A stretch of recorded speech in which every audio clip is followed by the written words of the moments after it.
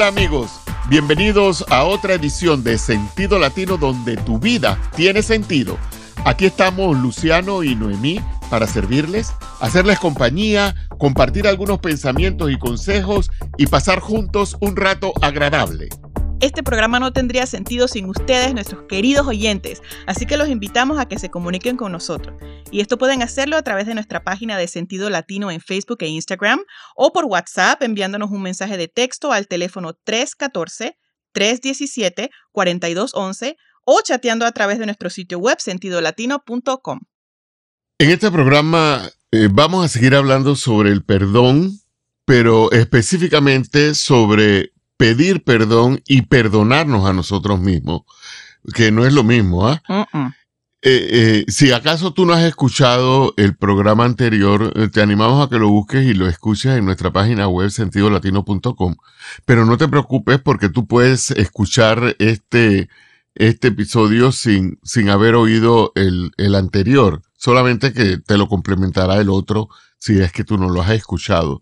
En la primera parte de este programa nosotros decíamos que es muy fácil hablar del perdón, ¿te acuerdas, Noemí? Uh-huh. Pero que es mucho más difícil ponerlo en práctica. Claro que sí, no, papi. Y lo peor es que, a nadie le gusta que te digan, oye, necesitas perdonar.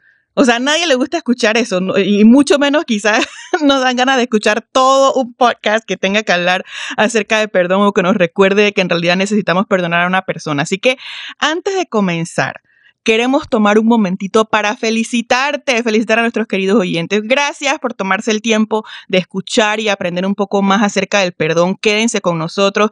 El perdón trae maravillosos regalos consigo. Sabemos que no es fácil, pero quédense con nosotros porque la verdad es que todos, absolutamente todos, necesitamos ser perdonados, ¿sí o no? Porque en algún momento hemos hecho algo. Pero es verdad que también todos necesitamos perdonar. Entonces, veamos entonces cómo es que el pedir perdón y el perdonarnos a nosotros mismos puede llevarnos a tener una paz transformadora dentro de nosotros mismos. Y quisiéramos tomar el momento, papi, antes de comenzar ya de lleno a ofrecer a nuestros queridos oyentes en nuestra sección de recursos en nuestra página web sentidolatino.com. Tenemos un folleto del cual hemos tomado parte de este programa. Se llama Perdonar es dar y recibir y ustedes lo pueden descargar de forma gratuita en la sección de recursos, como le decíamos ahorita. Yo sé que será de mucha utilidad porque entra en mucho más detalle. Así es, y ahí vas a poder encontrar esos detalles con herramientas chéveres que ayudan a esto, porque como bien tú decías, Noemí, el perdonar o pedir perdón es una necesidad, pero a veces una dificultad, lo convertimos en una dificultad. Sí. Recordemos que perdonar es solicitar u otorgar a alguien la remisión de una obligación o de una falta. Entonces, tenemos que darnos cuenta que no es una respuesta a una disculpa, ni tampoco es un simple sentimiento, sino una acción que se elige realizar, pero tiene beneficios. En un artículo muy interesante, Andrés Carrillo menciona 6 beneficios de pedir perdón que nosotros quisiéramos compartirlos con ustedes. Número 1, ¿ok? Cuando pedimos perdón, se nos quita un peso de encima, se nos quita esa carga emocional que tenemos sobre nosotros cuando sentimos que debemos pedirle perdón a una persona, definitivamente. Se nos quita esa carga.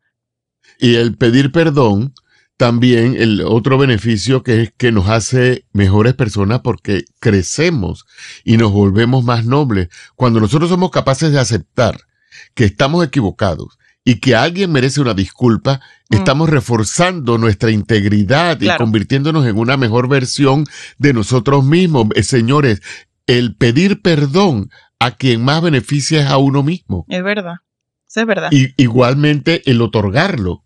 Exactamente. Entonces, sí, y repetimos, no es fácil, pero tiene beneficios. Beneficio número 3, el pedir perdón nos ayuda a reconocer nuestros errores. Pues claro que sí, nos vamos a autoevaluar y vamos a reconocer nuestros propios errores y así podemos cumplir mejor nuestras metas. Porque, ¿qué pasa? Si nosotros nunca aceptamos que nos equivocamos, si nunca aceptamos que cometemos errores, que somos humanos, entonces, ¿qué vamos a hacer? Vamos a tropezar una y otra vez en cada error. Y nunca aprendemos nada porque no reconocemos que hemos fallado. También nos beneficia el pedir perdón porque mejora nuestra convivencia con los demás y mejora el trato con la gente. El trato se va a volver más ameno cuando no existen riñas, pendientes, ni resentimientos, ni nada de esas cosas. Así que también nos beneficia en eso. Claro que sí. El pedir perdón también nos beneficia porque contribuye a nuestra salud física y mental. Eso ya lo hemos hablado anteriormente. A veces las dolencias que tenemos físicamente están relacionadas con los niveles de angustia que tenemos y de estrés que tenemos, y eso se aumenta cuando no hemos pedido perdón, cuando tenemos algo encima, algo que no hemos podido sacar. También nos beneficia el pedir perdón porque previene momentos incómodos en el futuro. Porque cuando pedimos perdón, cerramos un ciclo. Eso es una verdad de a puño. Cuando tú pides perdón, cerramos un ciclo.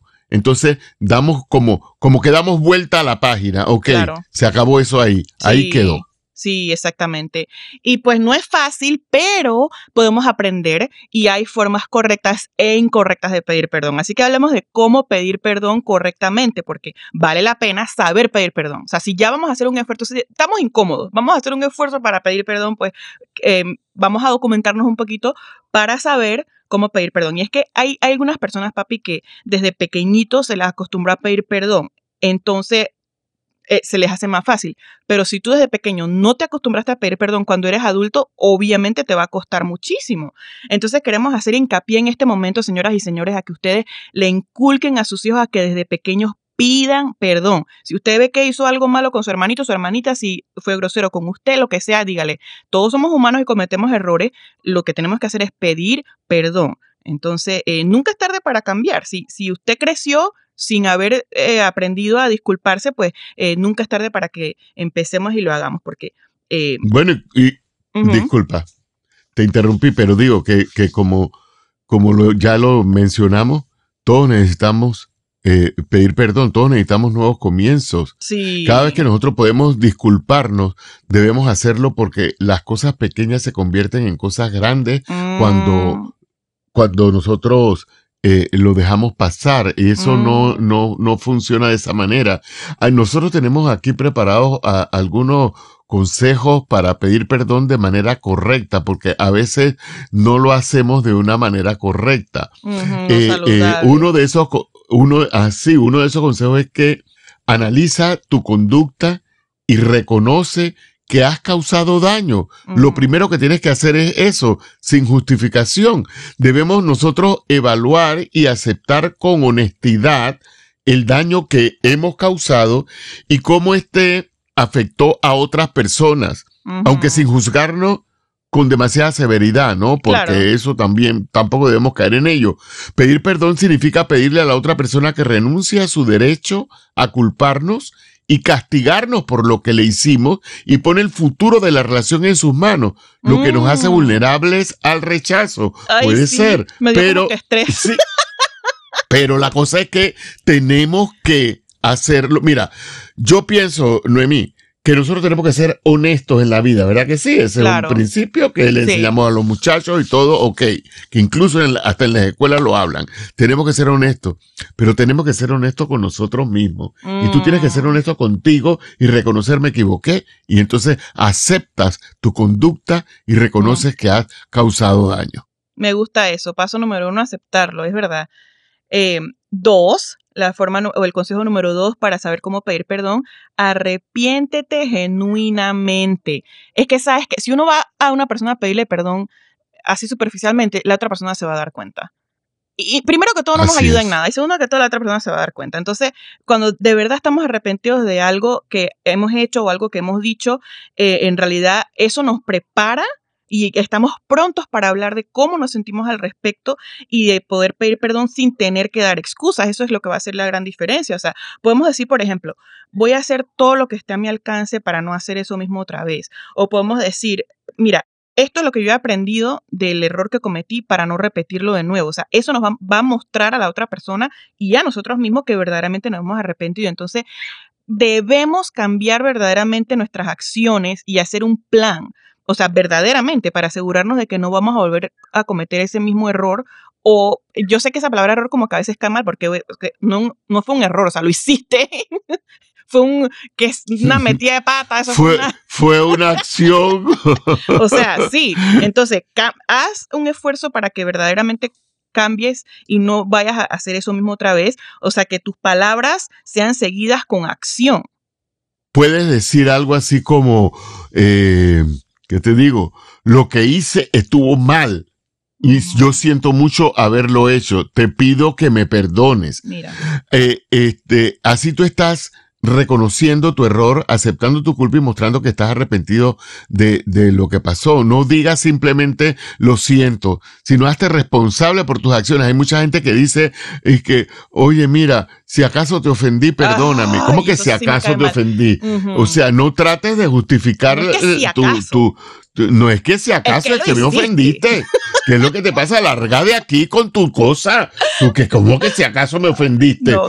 Reconócelo, entonces. No, espérate, yo otra que lo que pasa es que fue un malentendido. O sea, hace poco ningún malentendido. Dije, ay, no es que fue mal. Yo, espérate un momentito. Yo tuve que hacer una pausa muy honestamente para decir, espérate, eso no fue ningún malentendido. Tú sabes lo que hiciste. Entonces, si no está, me gusta eso, papi. Entonces, uno, reconoce, analiza tu conducta, reconoce que has hecho. 2, arrepiéntete genuinamente. 3, que es lo que nos estás aconsejando ahorita, pide perdón de la forma que nos estás aconsejando. O sea, correcta. Sí, de la forma correcta. Y entonces, pase lo que pase. ¿qué? Pase lo que pase. Digo yo, pase lo que pase.